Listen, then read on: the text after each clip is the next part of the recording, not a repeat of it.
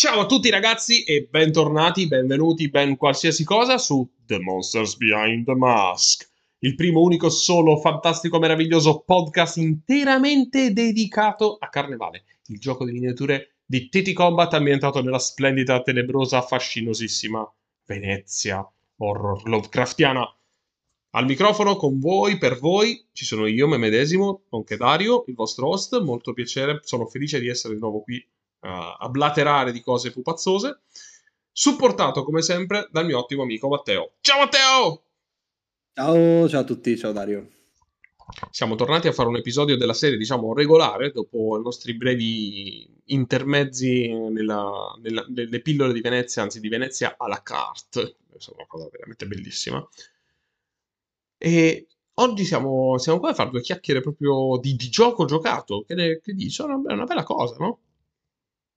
Sì, in effetti è bello non concentrarsi solo su quello che TT Combat tira fuori.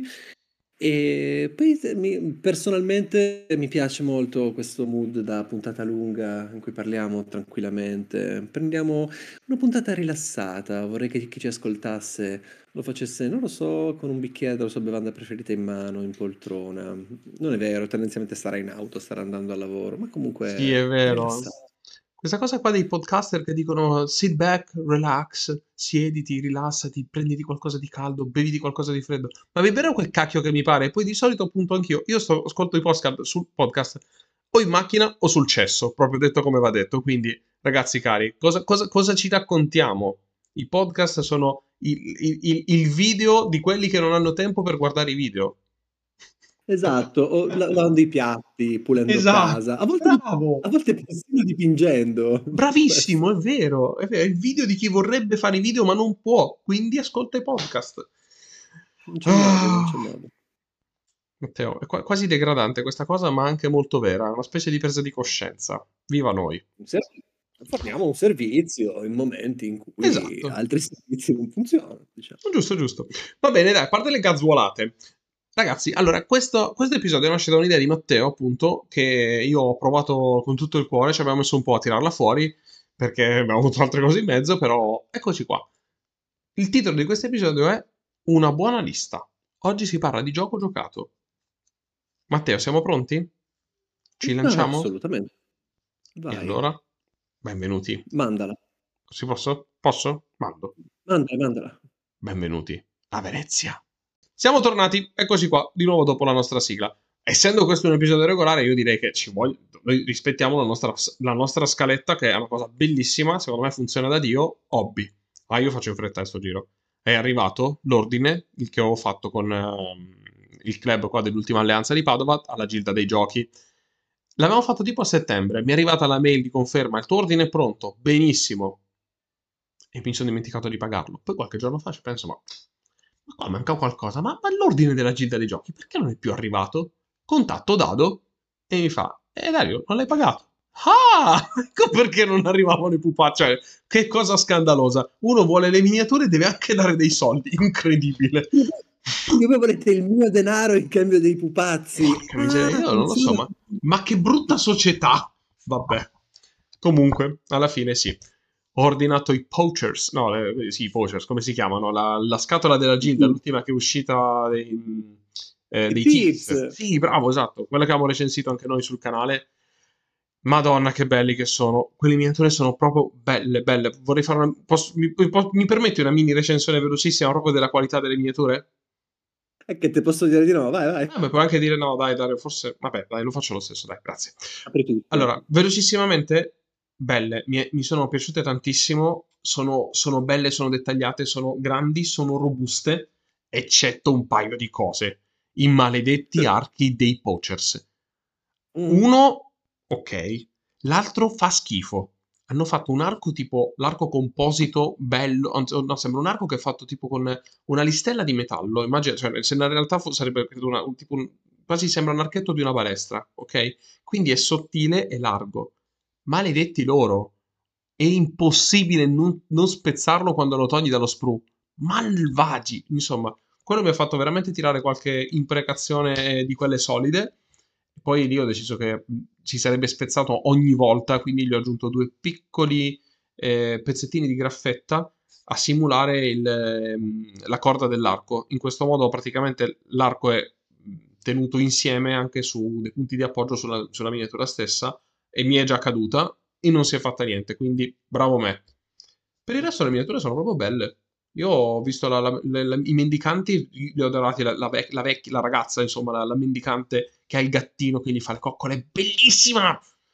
E quindi niente. Ah, Eh, insieme c'era anche ovviamente, visto che avevo ricevuto da TT Combat la scatola delle Holy Summons, mi sono dovuto prendere il Tio Fanta of Sinai perché, hey, che facevo? Lo lasciavo là, cioè, incompleti, no? eh, No? che fa?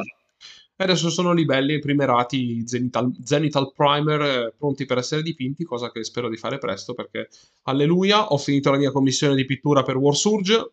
Evviva, i miei no, non i miei, gli Space Marine tiranidi di Leviathan sono finiti. Ci vediamo a Milano Wargames. Andate da Mattia di Wargames per Passione che vi fa provare War Surge, che è un gioco bello che io vi farò provare anch'io in realtà con le miniature di carnevale. Vi aspettiamo, Milano Wargames. Stand Vea Editori, stand Wargame per Passione. Mua! E grazie anche alla Gilda dei Giochi che mi ha dato i pupazzi. Va bene. Scusa Matteo, dai, raccontami un po' tu qualcosa, va là, va là. Figurati, sai che Mattia è un socio della mia associazione da qualche settimana? Davvero? Ci gioca, sì, Espelletelo. sì, giochiamo insieme. Sì, sì, sì, sì. Infatti ci ha provato. Io ho guardato l'app di War Surge e gli ho detto: no, a me queste cose non piacciono, a me piace studiarmi i giochi, come in questo episodio spero mostrerò, e non farli così. Però capisco il fascino del gioco, ecco. Tipo dirò alla Diciamo... persona che ha fatto tutto per portarlo in Italia non è stata la migliore mossa diplomatica, ma siamo No, fatti così. ma Matteo, ma Lascia guarda, stare. secondo me quello è un gran bel gioco per gente come me che ha un fottiglione di miniature da edizioni passate di giochi a cui non gioca più nessuno da decenni, eccetera, e in qualche modo le vuoi usare, no?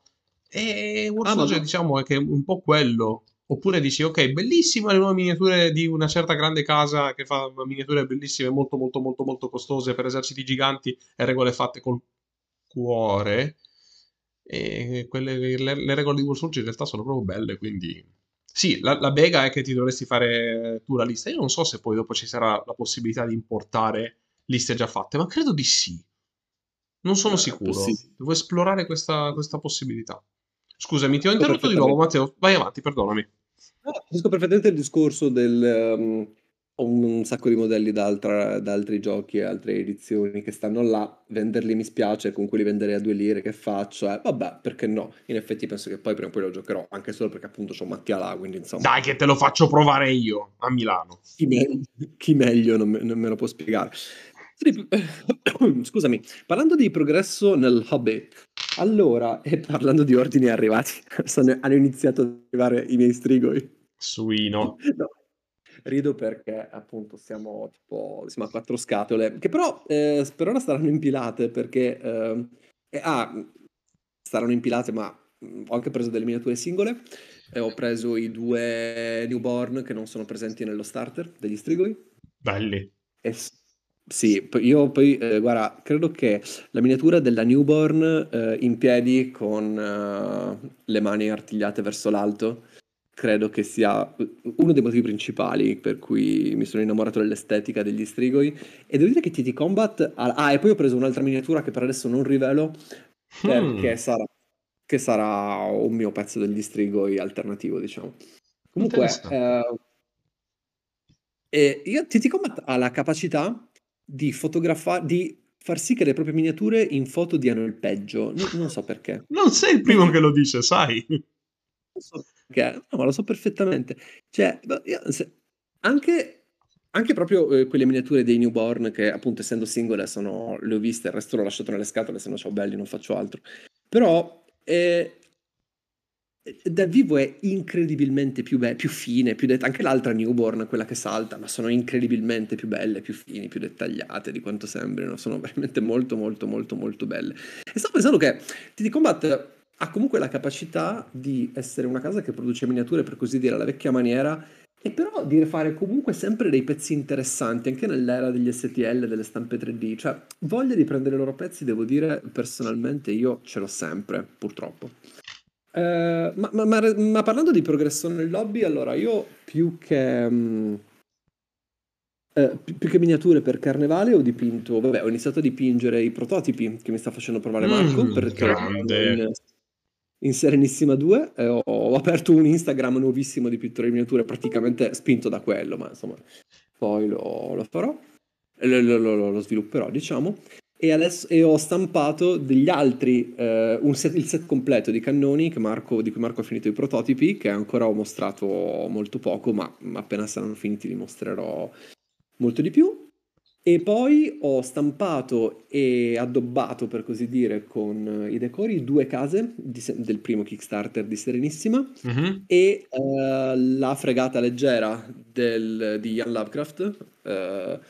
E lì è pronta per essere dipinta. Tutto questo perché? Perché sto spingendo anche io per il nostro tavolo di Milano War Games, appunto. Grande. Perché adesso sono 26 giorni, quindi insomma è ora Ah, di spingere l'acceleratore. Scusa? ah, 26 giorni. Lascia stare, lascia stare. Sto spingendo su... Anche lì, vabbè, sono impegnato a collaborare a dipingere per tavoli demo di 3 giochi, fra cui ovviamente Carnevale. E tutto è finito. Comunque questo, pittura molto poca e tantissimo montaggio e modellismo, eccetera. Le case di Serenissima, Dario, io non le avevo mai fatte in maniera completa, ma sono spettacolari. Cioè, ma Belle, come, eh? ma non meraviglioso. Il balcone tondo è un'opera d'arte, i balconcini modulari, i camini, è tutto bellissimo, è tutto bellissimo. Non vedo l'ora di dipingere quelle case, non vedo l'ora. Sono d'accordo, guarda. Vabbè, c'ho anche, nel senso, avendoci lavorato anche io un pochino in prima persona, non nel design, non nel design, ma diciamo un po' nella post-produzione, queste cose qui. Sì, Marco ha fatto un lavorone, poi ti dico, se ci metti un po' le mani, sono una roba veramente fuori dai coppi. E belle, ti danno soddisfazione. Ti danno proprio Ma poi adesso soddisfazione. sta preparando della roba che io sento dire che sarà una bomba nella Mm, comunità mm, di mm. Carnevale. Adesso non rivelo altro, però diciamo che, ecco, mi ha sempre dato fastidio che le strade di TT Combat avessero una texture diversa dalle basette e dai masegni di Venezia, ecco, dico solo questo. Allora dobbiamo solo aspettare che Marco lanci la bomba, insomma. Assolutamente.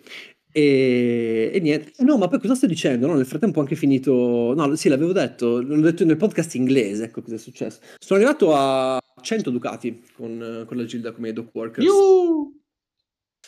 Ho dipinto il Whaler, Bene? che tra l'altro è un mostro in campo, è una cosa... tira stecche da 3 di danno. Mamma mia, che bombe. La contrabbandiera, qui ancora non sono riuscito a fare nulla, anche se è un pezzo che intuiamo in pratica così. E in pratica c'è questo e la seconda Mariner, così appunto ho abbastanza henchmen. E quindi sono finalmente felice possessore di 100 ducati di crew. E niente, con la nave avranno anche il loro scenario, diciamo. La mia parentesi con la Gilda sarà per il momento chiusa, però Vabbè, vedremo. però Ho giocato una bella banda, nel senso comunque varia, ti permetterà di divertirti un bel po' anche senza fare particolari aggiunte. Magari dipenderà dalla missione, quale lista giocherai, chissà. Già. Cosa che dovrei imparare a fare, tra l'altro, perché li ho provati contro i dottori, appunto, il mio amico Alessandro nella penultima missione della Unseen End, della campagna internazionale, ma ho sbagliato il movimento, come dicevo, nella breve. Il momento in cui emergo dall'acqua per assaltare l'ho fatto a pezzi e ne ho prese una quantità, madonna, lo Spirit che non è impazzito completamente, mi toglieva una cosa. Però è errore mio, non me la prendo con le regole dei dottori, anche se... Vabbè, andiamo avanti. Era tutto per il mio hobby progress. Capisco. Beh, senti, dai, allora, comunque, un pochino lo stavamo accennando, l'argomento proprio, la ciccia dell'episodio riguardo appunto una buona lista. Tu adesso potremmo anche prendere un po' a esempio i tuoi dock workers per agganciarci al discorso, che la domanda più comune che si fa in un qualsiasi ambiente di wargame, quando tu compri le tue belle miniature, posti la tua lista online in cerca di consigli e chiedi che cosa ne pensate di questa lista? In Mhm. carnevale, boh. Sì, questa E infatti è la domanda che mi ha fatto un po' sorgere l'idea per questo episodio, perché poi tipicamente, solitamente ci sono due varianti, no, della domanda. Era, mi suggeriresti una buona lista da X Ducati per la fazione Y? O anche la seconda variante, ho fatto questa da X Ducati per la fazione Y, che ne pensate? E il punto è che in entrambi i casi la risposta è che non ne ho la minima idea. Boh. Non lo so, perché non so la partita che stai giocando, che stai per giocare, molto banalmente. Sì, c'è Perché da dire che Carnevale appunto ha questa particolarità che lo rende abbastanza diverso da, penso, qualsiasi altro wargame che io abbia giocato. Poi magari chi è più esperto di me mi dirà meglio. Però normalmente io con il mio avversario mi mettevo d'accordo per con qualsiasi altro wargame, dico da Warhammer a Battlefield Gothic a Kings of War, quello che ci pare e piace. Costruiamo una lista, entrambi arriviamo al tavolo da gioco, tiriamo la missione, mettiamo giù quello che abbiamo e poi coi pezzi che abbiamo scelto in lista cerchiamo di, come dire, cavarcela o di adattare quello che abbiamo per riuscire a completare gli obiettivi della partita. Carnevale non è così. In Carnevale c'è la sequenza di costruzione anzi di scelta della partita e costruzione della lista è inversa. Cioè prima si sceglie la missione e sai anche l'avversario contro cui giocherai, quindi la fazione dell'avversario, e poi farai la lista. Ma direi che questo adesso è l'argomento che andiamo ad approfondire, Matteo, giusto? sì, tutto quello che dici è vero.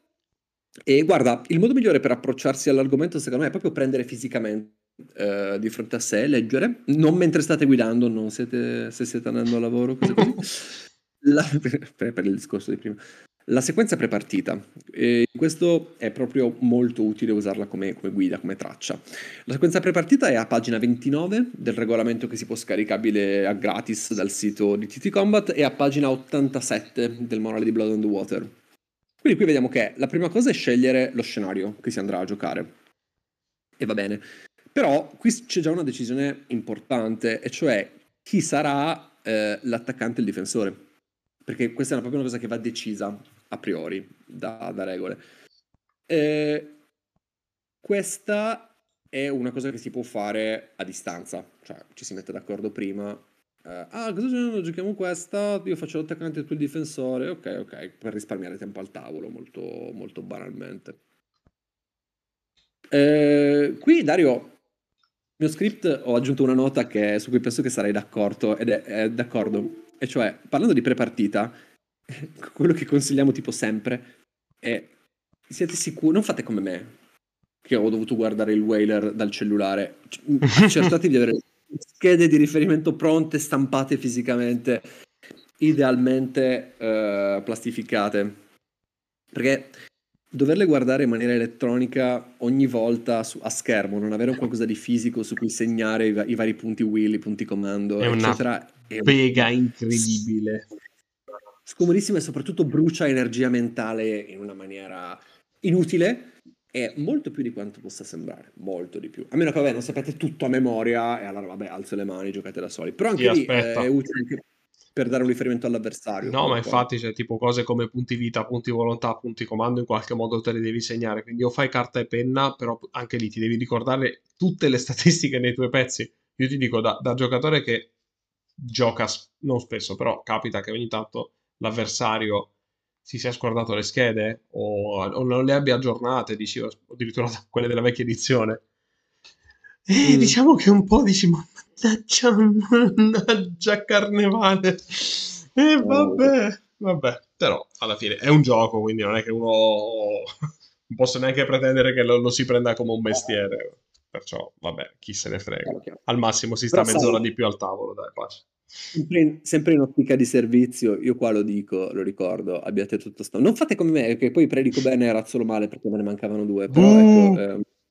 però due, dai, le altre le avevo. Bravo, dai, dai. Perdonato questa volta. Classificate, tra l'altro. Va bene, quindi insomma, ok, scegliere lo scenario, l'attaccante e il difensore è facile. E poi passiamo al punto 2, che è gang, scegli la tua, che è un po' l'obiettivo e il fulcro di oggi. Qui Manuele suggerisce una cosa che ha il suo perché, cioè dire, cercate di avere una specie di libreria di liste pronte per la dimensione in ducati e sul momento ne scegliete una. Io questa cosa raccomanderei di farla solo se effettivamente la scelta dell'obiettivo, scusa, dello scenario e di chi sarà l'attaccante e il difensore è stata fatta pre-partita e si ha un'idea chiara, altrimenti, per carità, va benissimo portarsi le liste precostruite alla partita, però è sempre bene darsi la possibilità di fare delle modifiche, perché magari io sarò, che ne so, il difensore anziché l'attaccante, e magari vorrò mettere dei pezzi più resistenti piuttosto che dei pezzi più picchiatori, molto molto banalmente. Eh, Qui, guarda, mi riallaccio a una cosa che dicevi prima, nel senso che, a proposito di, cominciando a parlare proprio di pensare la lista e di tirarla giù e di farla, in nessun punto il manuale dice di dichiarare la fazione all'avversario. Quindi in teoria io non so che cosa giocherà il mio avversario finché non mette fisicamente i pezzi in campo. Porca Però miseria. sappiamo perfettamente. Ma sai che c'hai ragione? Scusa? Ma sai che c'hai ragione? Ero, Sì. ero convinto di sì, ma che imbecille. No, no, è perché non è che sia un imbecille, è proprio quello che stavo per dire, cioè che sappiamo entrambi perfettamente che non va così in realtà. In realtà ce lo si dice prima, si chiacchiera, Sì. eccetera. Spesso si sa, e io da giocatore laido raccomando, usate questo punto a vostro vantaggio, cioè tenete presente che magari affronterete il Vaticano piuttosto che i dottori e che le esigenze saranno totalmente diverse in un caso rispetto all'altro, ecco. È Non vero. so se ti viene in mente qualche, così, Oh, vabbè, ma è chiaro, qualche. l'approccio che la tua fazione, la tua gang, quello che giocherai in base allo scenario, avrà contro una determinata altra fazione, è ovvio che è completamente diverso. Se sei contro il Vaticano, non ti aspetterai particolare gioco aereo. E anche in acqua sì, hanno qualcosa, però di base quello che ci si aspetta, per esempio, contro il Vaticano, perché è un po' più facile come esempio è che questi maledetti si arrocchino sugli obiettivi, che hanno gente grossissima, che abbiano tutti i loro trick e ballacche. È chiaro che in quel caso lì adatterò la mia lista per cercare di sfruttare i miei punti forti ed enfatizzare i suoi punti deboli, che quello sarebbe il golden spot, come dire, la situazione più ideale possibile. Chiaro che poi dopo questa è soltanto un'elucubrazione, perché poi magari quell'infame che gioca il Vaticano Certo. viene fuori con la lista di monostalkers e gifted e dici ma cosa sta succedendo? E vabbè, è Ma andata infatti così. bisogna fare attenzione a questi giochini mentali che possono partire, cioè non farci troppo affidamento, nel senso che poi perché purtroppo anche l'altro anche l'avversario ha una mente, vorrei informare di Maledetto. questo. Lo so, è seccante. E tende anche a sapere le cose. Quindi, occhio perché ci si può controgiocare su questo. Cioè, rushare, l'altro pensa, ok, va bene, rushare, farò attenzione all'acqua, eccetera. E poi porta una lista di culto di Dagon piena di ibridi avanzati, dove sono molto forte sui tetti, sono forti in acqua, il supporto della magia, e tu ti aspettavi di affrontare le bestie acquatiche e rimani fregato, perché magari con la tua gilda hai messo due fisherman e che non saranno il pezzo ideale. Comunque sono dei pezzi forti, Fisherman, poco importa. Però ecco, anche attenzione a questo, ecco. Comunque, vabbè, la cosa paradossale di questo discorso è che fai la lista è il secondo punto di 5 in tutto questo, però è influenzato anche dagli altri punti della sequenza prepartita, quindi boh. Andrei oltre, questo è un po' un punto a cui torneremo in tutti i momenti, quindi c'è questo. Però ecco, anche se noi non sappiamo cosa giocherà l'avversario o se vogliamo metterlo da parte o non farci troppo affidamento, una cosa che sappiamo è l'obiettivo principale della missione, che non è una banalità. Eh,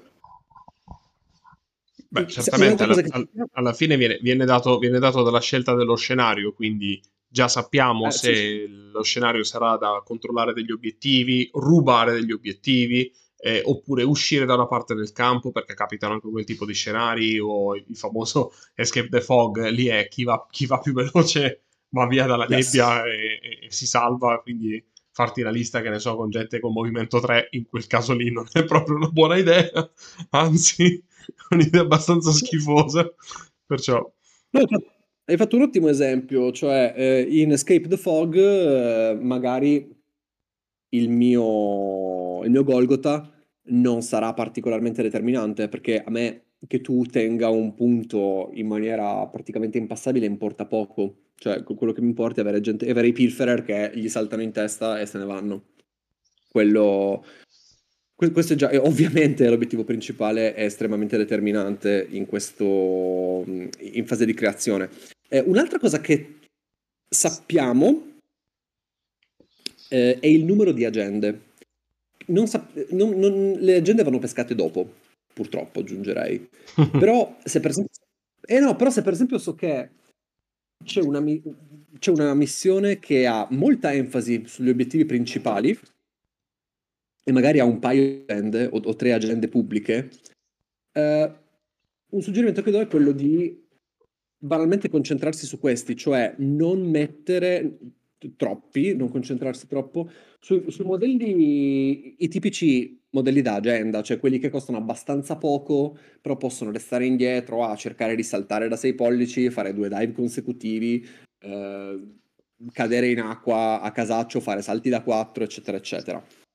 Eh, In quel caso è bene concentrarsi su. Se invece so che ci saranno, che ne so, 5 agende con cycle, eh, qualche modello di questo tipo sicuramente me lo porto da casa.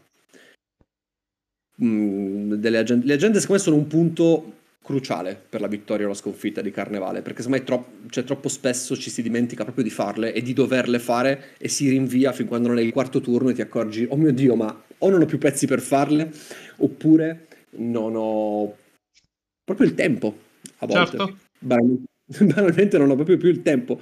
Oppure l'avversario non ha più i modelli che mi permettono di farle. esatto. Uccidi 3 modelli col tuo leader, ma se lui ne ha 2 in quel momento, oppure vabbè, ne ha 3, ma sono lontanissimi dal mio leader. Bisogna proprio puntare alle gente. Per quanto riguarda invece gli obiettivi principali, vabbè, qui gli accorgimenti sono abbastanza ovvi. Chiaramente, nel caso di missioni di eliminazione, quelle per cui no, ottieni un punto vittoria a ogni modello che rimuovi all'avversario. Qui il focus secondo me deve essere non tanto bestare i picchiatori, questo sì, però secondo me punisce più che altro mettere tanti modelli fragili. Perché cioè, l'importante qua secondo me è più che altro non concedere piuttosto che prendere. Certo, anche prendere è importante. Però ecco, attenzione a, che ne so, gli sciamini di Kraken, di Baby Kraken, visto che ne abbiamo parlato ieri, che usciranno, oppure a curarsi i Madman, evitare di esporli, perché lì ogni uccisione conta. Questo è È palese, abbastanza sì. importante. E i modelli di supporto qui sono molto utili perché permettono di non solo rafforzare i propri, ma anche di proteggere dei modelli. E qui il punto vita in più o in meno può proprio fare la differenza. Eh, Allora, le missioni di eliminazione, secondo me, sono... Allora, io mi ricordo, cioè, sempre stata un po' la cosa della la battaglia campale a menarsi, un po' la partita principe, tipo quando si giocavano una volta ai vecchi tornei. Oh no, le missioni, uffa, adesso finalmente si fa la campale. Ok, benissimo, a menarsi. In carnevale, questa cosa qua della campale, cacchiarola, è difficile.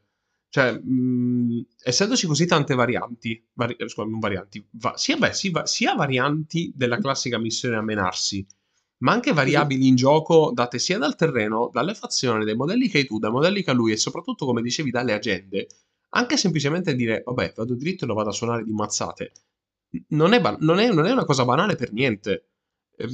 Poi, anzi, come dicevi prima sulle agende, in quel caso diventa ancora più importante riuscire a ottimizzare le tue attivazioni in maniera da, ok, devo fare un salto da 6 pollici, a quel punto quel salto di 6 pollici che faccio sarà un attacco dall'alto, magari col mio capodecina, perché io gioco Gilda, e magari cercherò di fare in modo che sia l'attacco dall'alto che mi completa l'agenda, in più ti tiro una sberlona.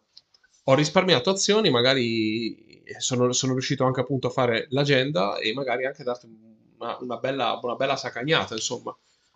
Ehi, la missione appunto a menarsi è complessa, secondo me. Ed è resa Assolutamente. ancora più complessa appunto dalla presenza anche di agende che ti obbligano a menare determinati pezzi utilizzando determinati pezzi. E come dicevi tu, le agende si scelgono dopo la lista.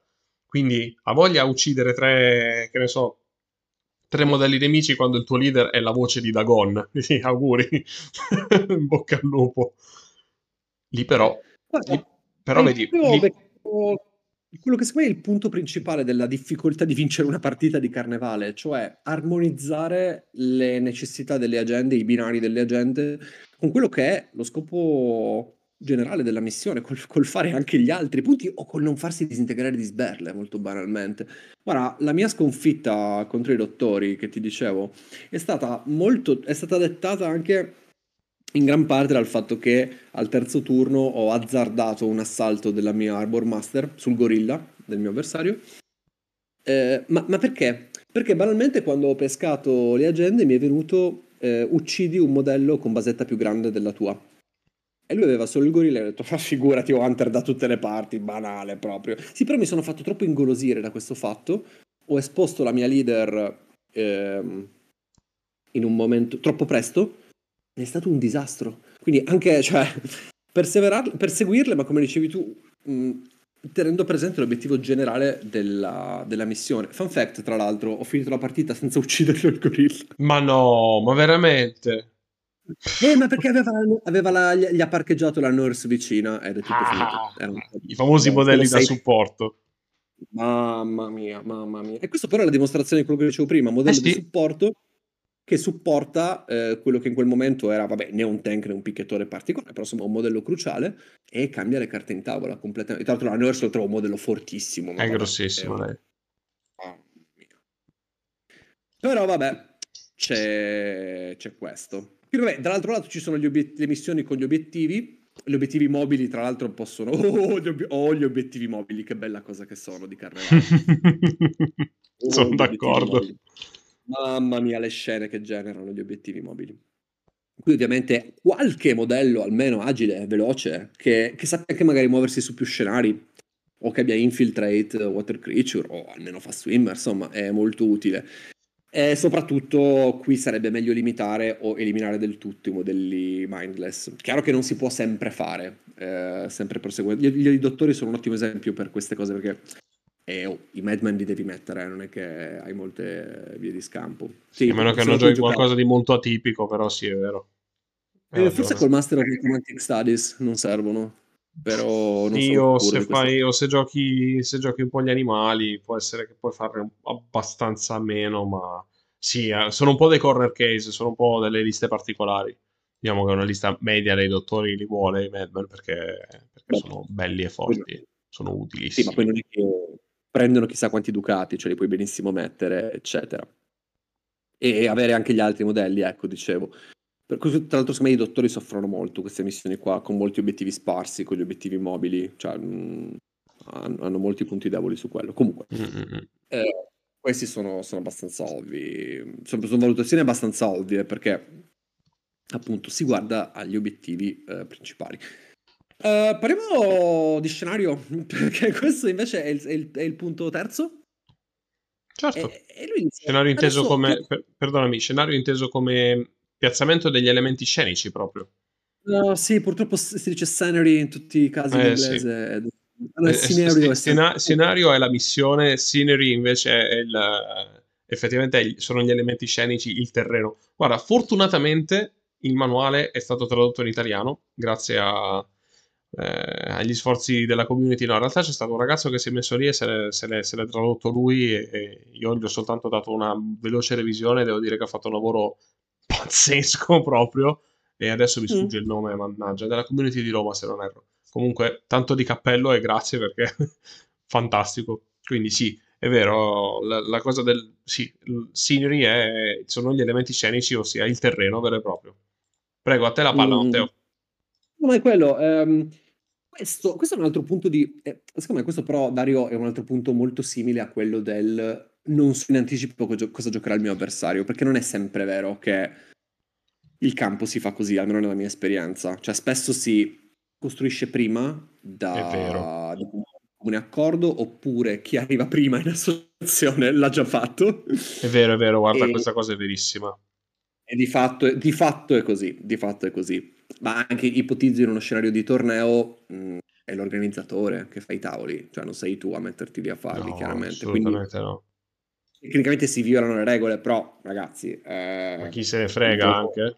un senso nella realtà, cioè nel senso, e poi in questo modo si possono fare dei tavoli molto più tematici, molto più attenti a rappresentare, che ne so, una determinata piazzetta, allora lì metto il camposanto accanto alla chiesa, poi ci metto il campanile, mentre invece se cerchiamo di fare lo scenario equilibrato, queste cose qua difficilmente succedono.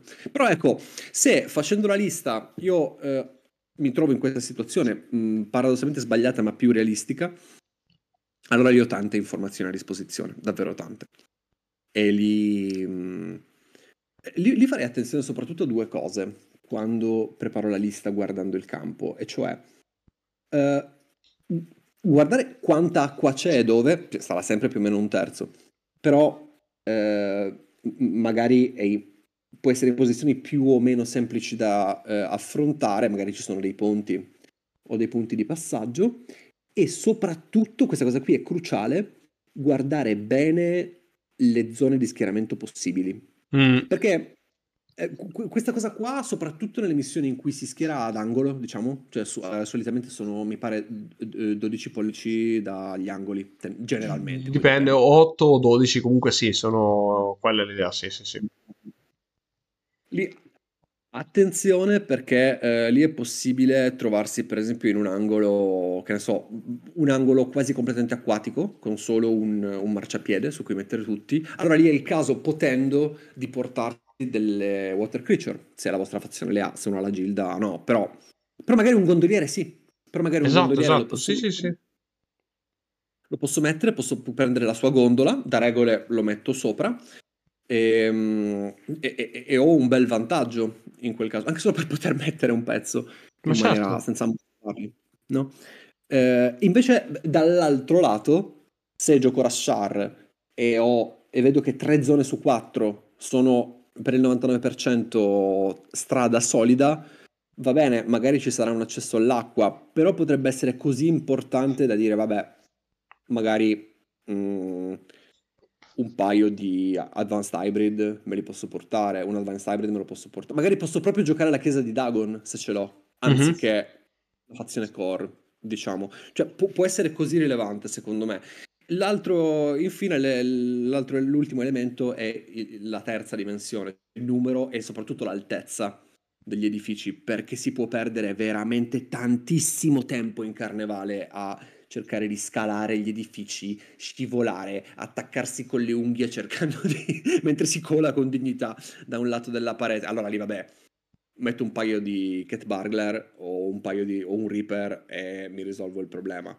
Occhio alle armi da tiro dell'avversario, però ecco, questo secondo me, appunto, è un gioco in cui il potersi muovere nel tempo a disposizione, perché se una partita dura 5 o 6 turni, non si hanno così tante azioni per modello a È disposizione. vero, Attenzione. è vero, è vero.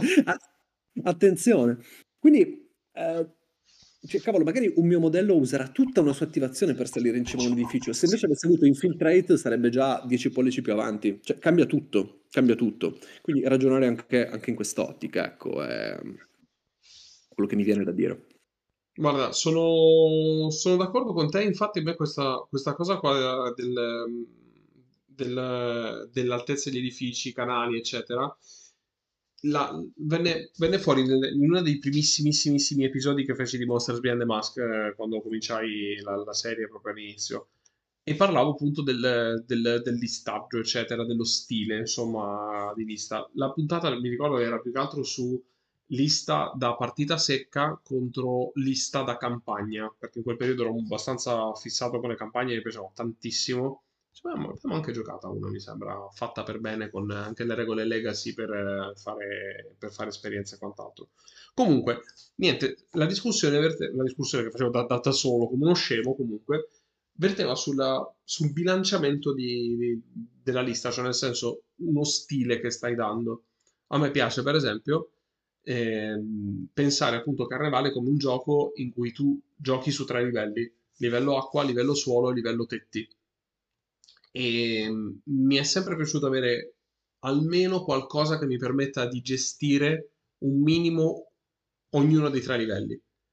Cioè nel senso anche col Vaticano, avere un pezzo che magari, un modello che mi possa permettere non di combattere in acqua, perché magari no, ma almeno di cavarmela in una situazione specifica oppure di poter contrastare un minimo.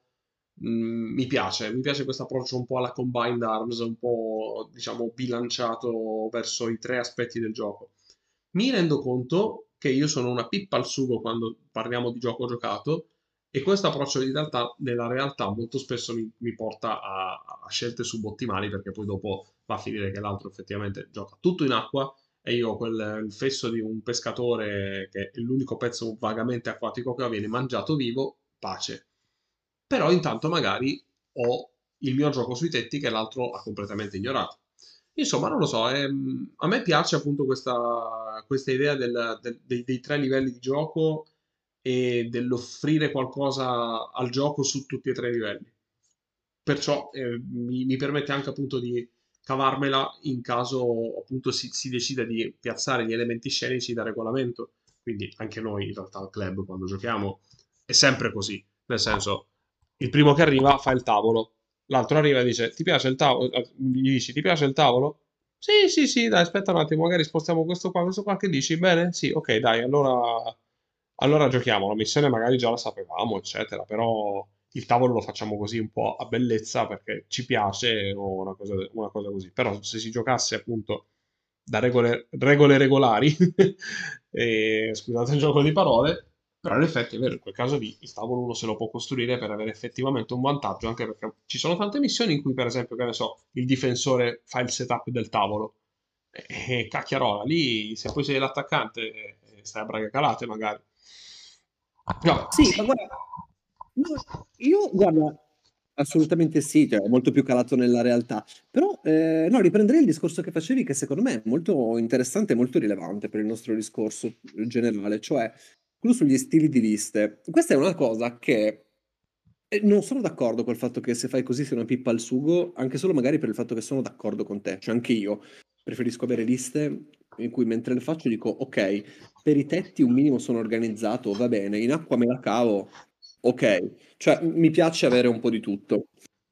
Però sono d'accordo che invece sia possibile avere un approccio più min-maxato, cioè sono fortissimo in acqua e sui tetti non ho la minima idea di cosa fare. Magari butto un walk between worlds, faccio qualcosa. Eh, Oppure sono fortissimo sui tetti e in acqua non ho praticamente nessuno che sia buono, diciamo così, in acqua. E è assolutamente possibile farlo. Gli approcci più estremi, cioè io non penso che ci sia un approccio migliore di un altro. Gli approcci più estremi partono sapendo che dovranno cercare di minimizzare il loro svantaggio e massimizzare il vantaggio. Gli approcci più equilibrati partono sapendo che in tutti i casi qualche cosa la potranno fare, ma non saranno mai dominanti in un teatro. Oppure sì, se l'altro ha min-maxato, sì. Poi non dire che i pescatori sono più o meno acquatici, sono fortissimi i pescatori, Sono sono grossi marci i pescatori, sono d'accordo. fortissimi, li adoro, sono Sono fortissimi. fortissimi, è un pezzo veramente sbagliato per quanto è bello e forte. Giustissimo. E anche parlando di magia, tra l'altro, è possibile, sì, cioè, certo che è possibile pensare di È possibile. inserirla. Bisogna no, però fare attenzione a, secondo me, non dare per scontato che funzionerà per colmare delle mancanze. Non vedo perché no. Nel senso che, per esempio, guarda, parlavamo di romani ieri, e Mhm. ieri rispetto a quando registriamo, ma insomma la puntata precedente a questa. E con i romani cosa metti di acquatico? Non metti niente. Non metti niente perché non hai i pezzi se vuoi giocare a tema. Banalmente non ci sono romani bravi in acqua. Però puoi mettere delle scuole di magia che puoi mettere Ice Lock, che ti permette di considerare per un round come terra solida un pezzo di canale, puoi dar loro dei Breath Underwater, mi pare che sia, per cui dai Fast Swimmer X, quindi 3, se lo usa la Blood Crown molto forte, a dei tuoi pezzi e così via.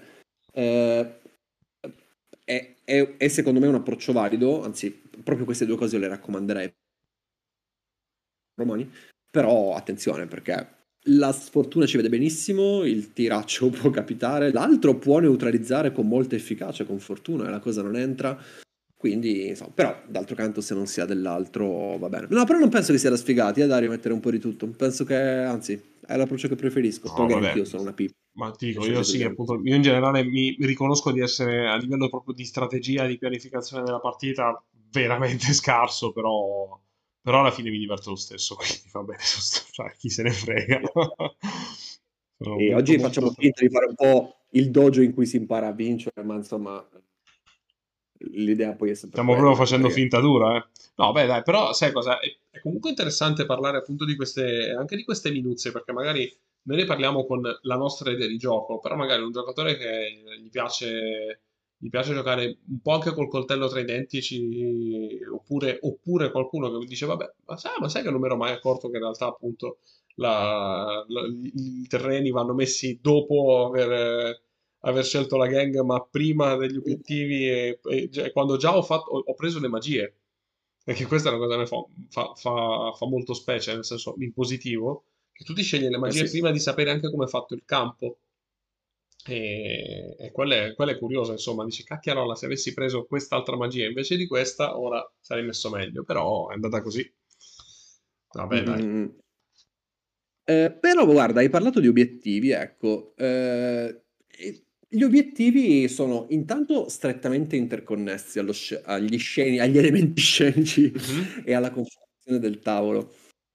E poi, secondo me, in questo senso è utile anche, visto che gli obiettivi vanno piazzati attivamente dai giocatori, qui è ovvio, però è abbastanza rilevante, è abbastanza importante, secondo me, piazzare gli obiettivi avendo già in testa più o meno quali modelli della gang che hai già fatto andranno a cercarli. Mhm. Perché, ba- proprio super banale, però in fase di preparazione io magari ho fatto una gilda e ho spinto di più sul lato tetti. Ovviamente, se gioco con l'esempio molto semplice del Vaticano, per un mio pilferer prendere un obiettivo su un tetto è una banalità, chiaramente. Però invece se è in mezzo a una piazza con una guardia di Avignone accanto, il pilferer può proprio starsene in un vicolo perché non andrà da nessuna parte. Quindi, quindi questo. Qui mi sento di suggerire, se possibile, di cercare nelle missioni obiettivi, oltre che di piazzarli pensando ai propri modelli e a chi, proprio a quale modello andarlo a prendere, al netto del fatto che non si sa dove si schiererà, però mm, almeno avere un'idea. A me piace avere un modello non mindless che se la cavi in acqua e un modello non mindless che sia abbastanza bravo sui tetti. Perché in questo modo si possono minimizzare gli avversari con cui si dovrà competere. Per i Rashar è l'opposto, cioè un modello non mindless che se la cavi a terra. Perché bisogna, Sì, è vero, è bisogna, vero. bisogna Contestualizzare. pensare. Bisogna pensarci per loro, perché nello starter non c'è un modello di questo tipo. Cioè, hai solo il Magirashar che può fare questa cosa qui. Questo secondo me è un limite. È il limite dello starter a 2 dei Rashar. Cioè, in acqua sei fortissimo, sei supportato da questi schiavi. A terra, sì, hai gli Ugdru che possono spinnare, Sì, nel beh, senso... un movimento 3. però esattamente, cioè, poi ti ritrovi sempre a saltare, sono delle scene fantastiche, dei rospi che saltano.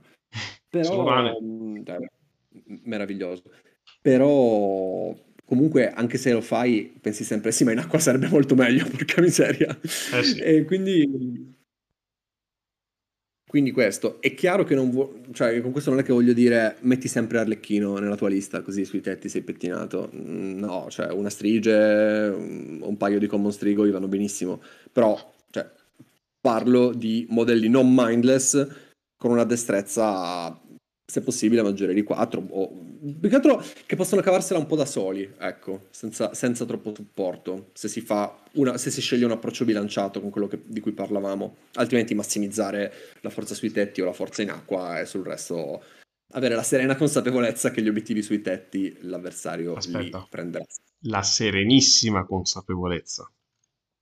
Wow, hai visto? Mi escono anche senza volerlo ormai, sono pienamente dentro.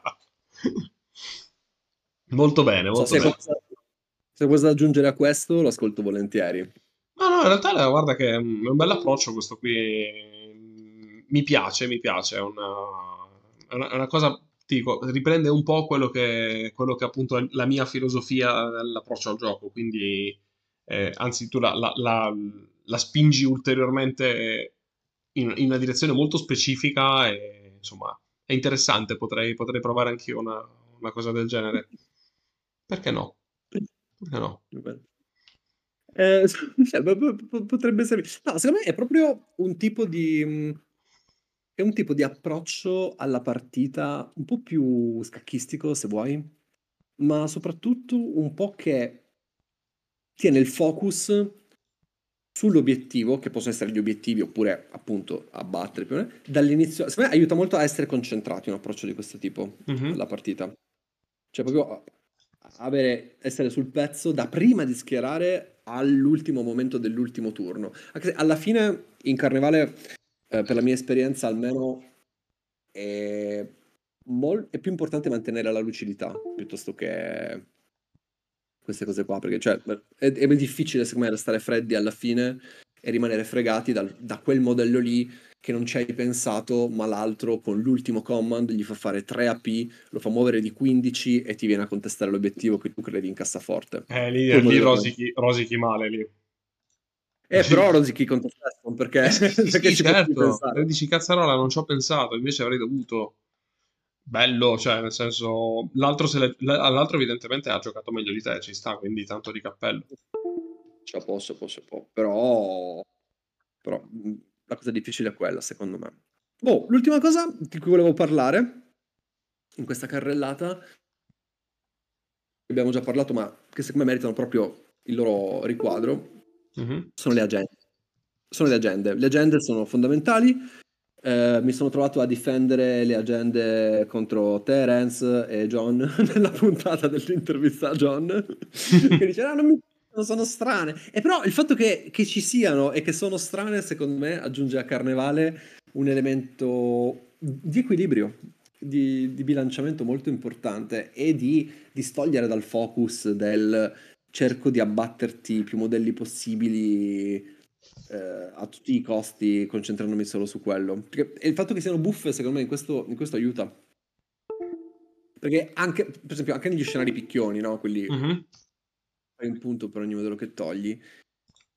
Se metti il leader gigante, metti il nobile veneziano, metti il fence master, metti altri 3 macellai, e poi però, cioè, per fare un'agenda un modello ci deve essere in campo ed è È inutile avere vero. solo delle bestie. Cioè, è inutile avere solo delle bestie. Fai 3 dive in un turno e magari o non li hai oppure è impensabile che butti eh, 3 devastatori dei Ma pazizi sì, infatti, non butterei mai un pestone che deve andare a menare anche solo per rifarsi dei ducati che costa a fare il cretino, a fare i dive senza nessuno scopo, poi in realtà magari.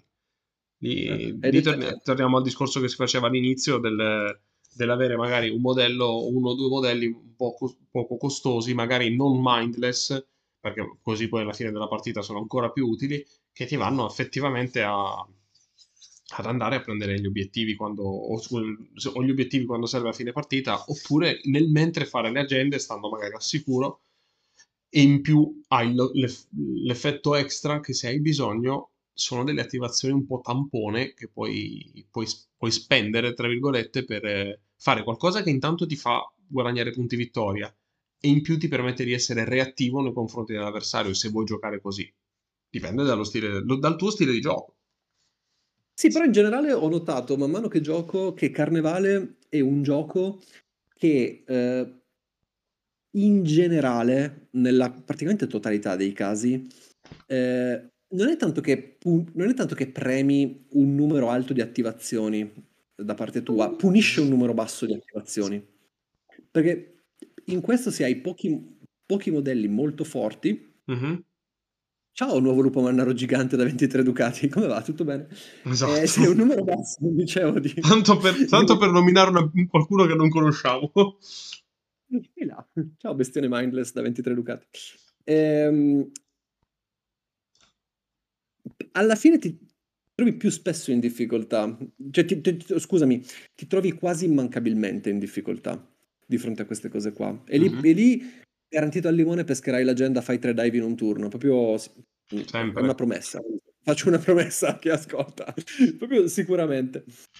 E infatti in questo senso, guarda che questa cosa da sola è affascinante, perché ai miei occhi, per esempio, in virtù di questo ecosistema di carnevale, un modello come il Beggar che hai appena preso è fortissimo. Il Beggar è fortissimo, è un modello fortissimo, fortissimo, perché Sono con 6 d'accordo. Ducati ti porti a casa un'attivazione, 2 AP, il reroll aggiuntivo così a gratis e un pezzo non mindless che schiera dove vuole. Oh, wow, cioè, wow. Nel peggiore dei casi lo metterai in un vicolo che non si fregherà nessuno. È il mio turno, attivo Hide, guardia e Hide, passo.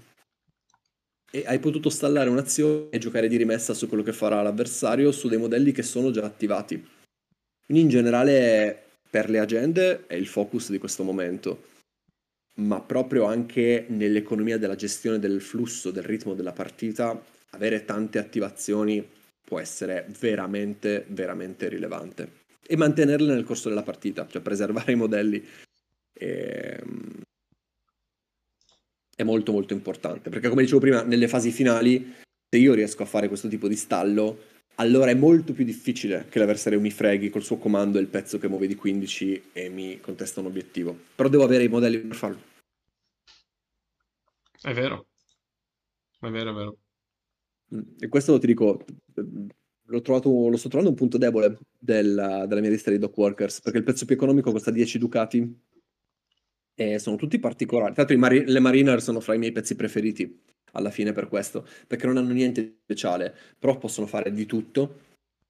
Vanno in giro, prendono obiettivi. Oh, uno è stato contestato da un avversario. Scusami, uno deve essere contestato all'avversario. Non c'è problema, mi butto in acqua, nuoto di 5 e glielo contesto. Boom. Cioè, questi modelli qua che vengono resi forti dalla gente. È una cosa molto bella, secondo me, di Carnevale. Altrimenti sarebbe il classico power creep nel cui io metto il Sì, cannone sì. più grosso possibile, tu metti milioni di tiri di salvezza e ci spariamo. E Sì, così. sì. E Non, stiamo tornando a giocare ad altri giochi.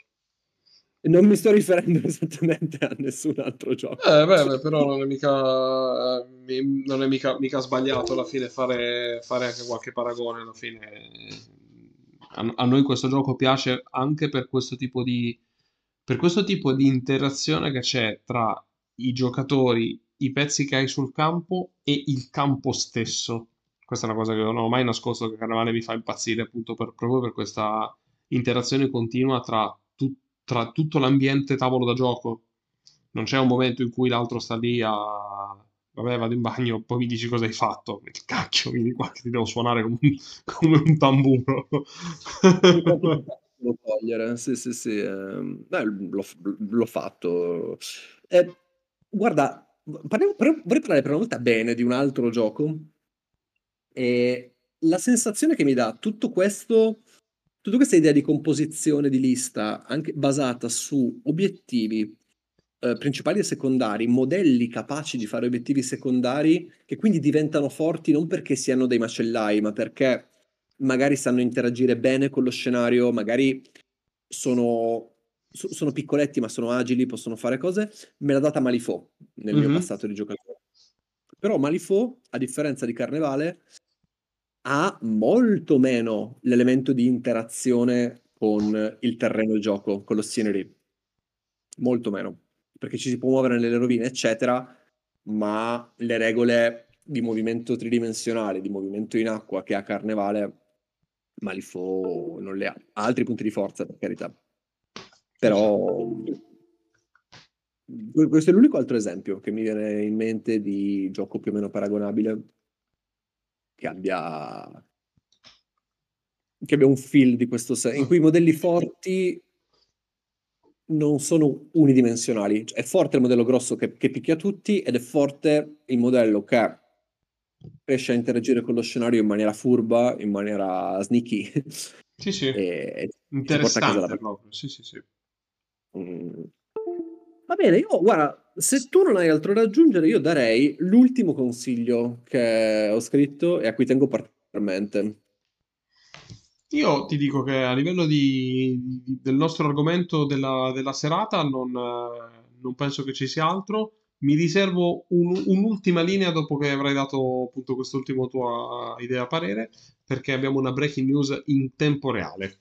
Vai, prego, prego, dimmi tutto. Ok, ok, penso di sapere cosa dici, ma non rovino niente a nessuno. L'ultimo consiglio è questo. Io stasera, adesso, ma perché registriamo di sera?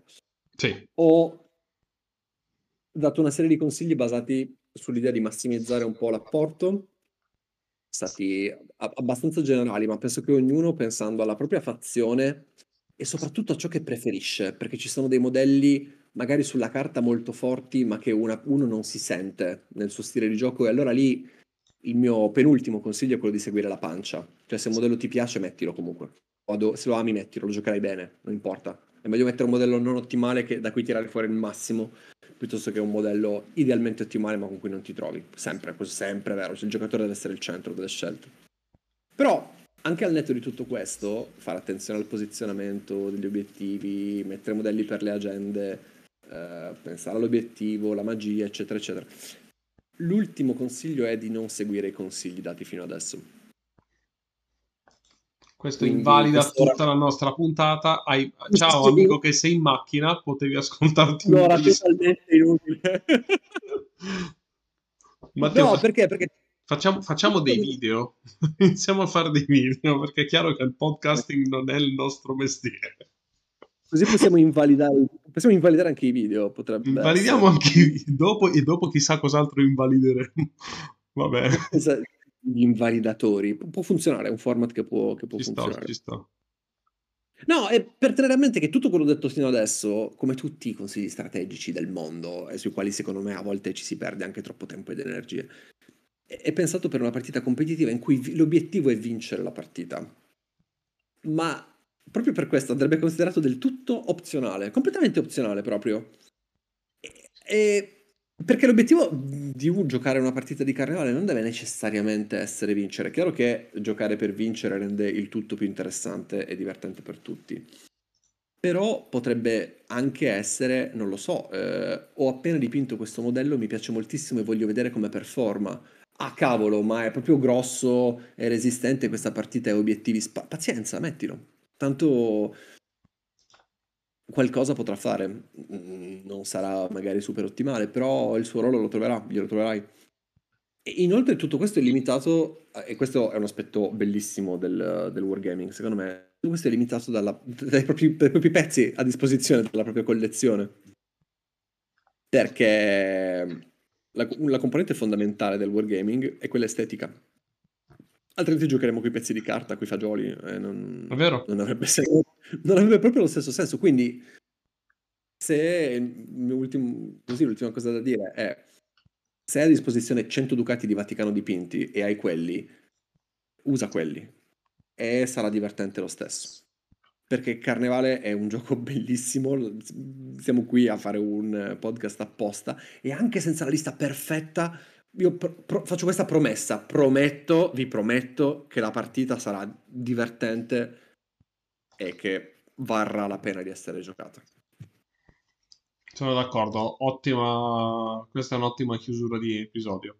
Sarebbe un'ottima chiusura di episodio se stessimo chiudendo l'episodio, ma adesso mi infilo via a gamba tesa perché mentre stavo parlando mi è poppata una notifica sul canale di Telegram dell'ultima alleanza e qualcuno ha gridato gli edonisti.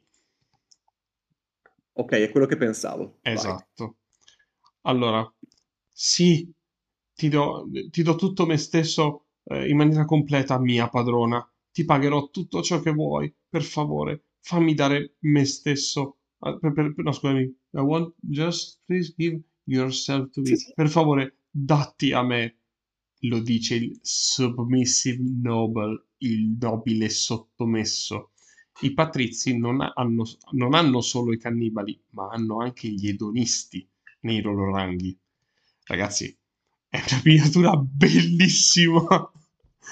No, hanno Ma non è che messo... una miniatura, è un È mini un diorama. dioramino, è un dioramino, c'è questa tizia con un frustino tipo padrona che si sta tenendo i capelli, che ovviamente sono rigorosamente raccolti in una coda, e c'è il tizio in ginocchio a lei che le tiene una gamba con fare supplichevole. Oh mio Dio! Infatti il commento dei ragazzi dell'Ultima Alleanza è stato le miniature giuste per le demo coi bambinetti alle fiere. Come glielo spieghi? Sì, questo è Dagli corretto. stessi che hanno detto ritiriamo la courtesan dai patrizi perché non ci sembra appropriata. Esatto. Ok, Mettiamo i sadomaso non ci sembra appropriata perché forse era troppo morigerata. Mettiamoci gente che vabbè. fa sadomaso. Allora, va detto che è molto vestita, Sì, è è vero. molto vestita, la padrona in questo caso, però e il tutto è assolutamente non equivocabile, cioè un modello No. che non fa poi Ti, qui ti sbatte in il faccia tutto quello che vuole dirti. il corsetto l'hanno dipinto come se avesse appunto fosse un corsetto ad re, voglio dire, in mezzo a quelle listelle può benissimo esserci della pelle nuda, ecco, insomma, Assolutamente sì. Molto no, vabbè. morigerati, molto molto morigerati. È un Anche se secondo modello me sì. il cuoio sta sempre molto bene in questo caso. È un modello molto patrizio, molto Molto, patrizio. molto, molto, molto. Vabbè, è così. Adesso i patrizi si divertiranno con cannibali e bondage. Ah, why not Sì, both? Come dice perché il non meme della entrambi? bambina, no? Why not both? So Perché sono non sono cu entrambi? sono contento però, perché c'era stata questa deriva verso gli ottomani che è molto interessante. C'è un nostro socio che si è aperto a carnevale proprio collezionando gli ottomani, quindi benissimo, molto bella caratteristica la gang. Però questo ritorno alla decadenza nobiliare di Venezia mi piace, lo approvo, mi conforta. Sono d'accordo. È molto molto bello. Molto bello, è una cosa bellissima, non ci posso pensare. Sì, sì, sì, i nobili che ci piacciono, quelli appunto ricchi, decadenti, annoiati che non sanno come spendere i loro soldi, quindi si fanno frustare da tizie in giarrettiera e corpetto bondage. Bene, bene, bene così. Ci vedo anche una sorta di satira di OnlyFans, della società contemporanea. Ma andiamo avanti. Ci sta, ci sta. Ma adesso secondo me si può veramente chiudere l'episodio, dai, che dici? Va bene, tanto parleremo di queste uscite sicuramente in Ma, qualche Venezia alla carte dedicata. esatto, abbiamo il nostro nuovo spazio di Venezia alla carte, quindi, Madonna, E bisogna sfruttarlo, no? sappiamo che uscirà Sense of the Flash, sappiamo che usciranno anche loro, quindi dai, giocatori patrizi avete dovuto aspettare, però penso che ne sarà valsa la pena. Comunque ti dico, io spero che si fermino qui perché al momento gente che mangia cose delle persone e gente che si fa frustare, stiamo arrivando a Salò le 100 giornate di... 100 scusami, era Sodoma le 100 giornate di Salò, quasi pasoliniana come deriva, quindi occhio perché va a finire malissimo. Mamma mia, Può mamma succedere mia. di tutto, sai come la penso sul ritmo delle nuove uscite, però possiamo stare a vedere, direi. Eh sì. Va bene ragazzi, allora, grazie di essere stati con noi anche in questo episodio. Se state guidando, io spero veramente che siete arrivati a casa perché, Madonna, è più di un'ora che parliamo. E se siete in bagno come faccio io, dai raga, un'ora in bagno, uscite per favore, che poi state male su. No, fuori. Andate a lavare i piatti come fa Matteo a fare le pulizie. Dai, podcast si potete Nonostante ci ascoltare. cibo, come chiunque abbia visto Arma Letale, non bisogna stare troppo seduti perché poi ci sono delle difficoltà a rialzarsi. È vero, hai ragione. Va bene, ragazzi, grazie di essere stati con noi. Una buona serata, giornata, qualsiasi momento in cui ci state ascoltando. E Matteo, E aspetta, prima una cosa, grazie dell'ascolto, facci sapere se vi è piaciuta perché era la prima puntata che scrivevo e proponevo, quindi sono molto curioso di sapere cosa ne pensate, se è stata utile, se è stata interessante. onore al merito, Ma, giusto? Bravo, Matteo. vediamo, ma soprattutto arrivederci a Venezia. Arrivederci a Venezia.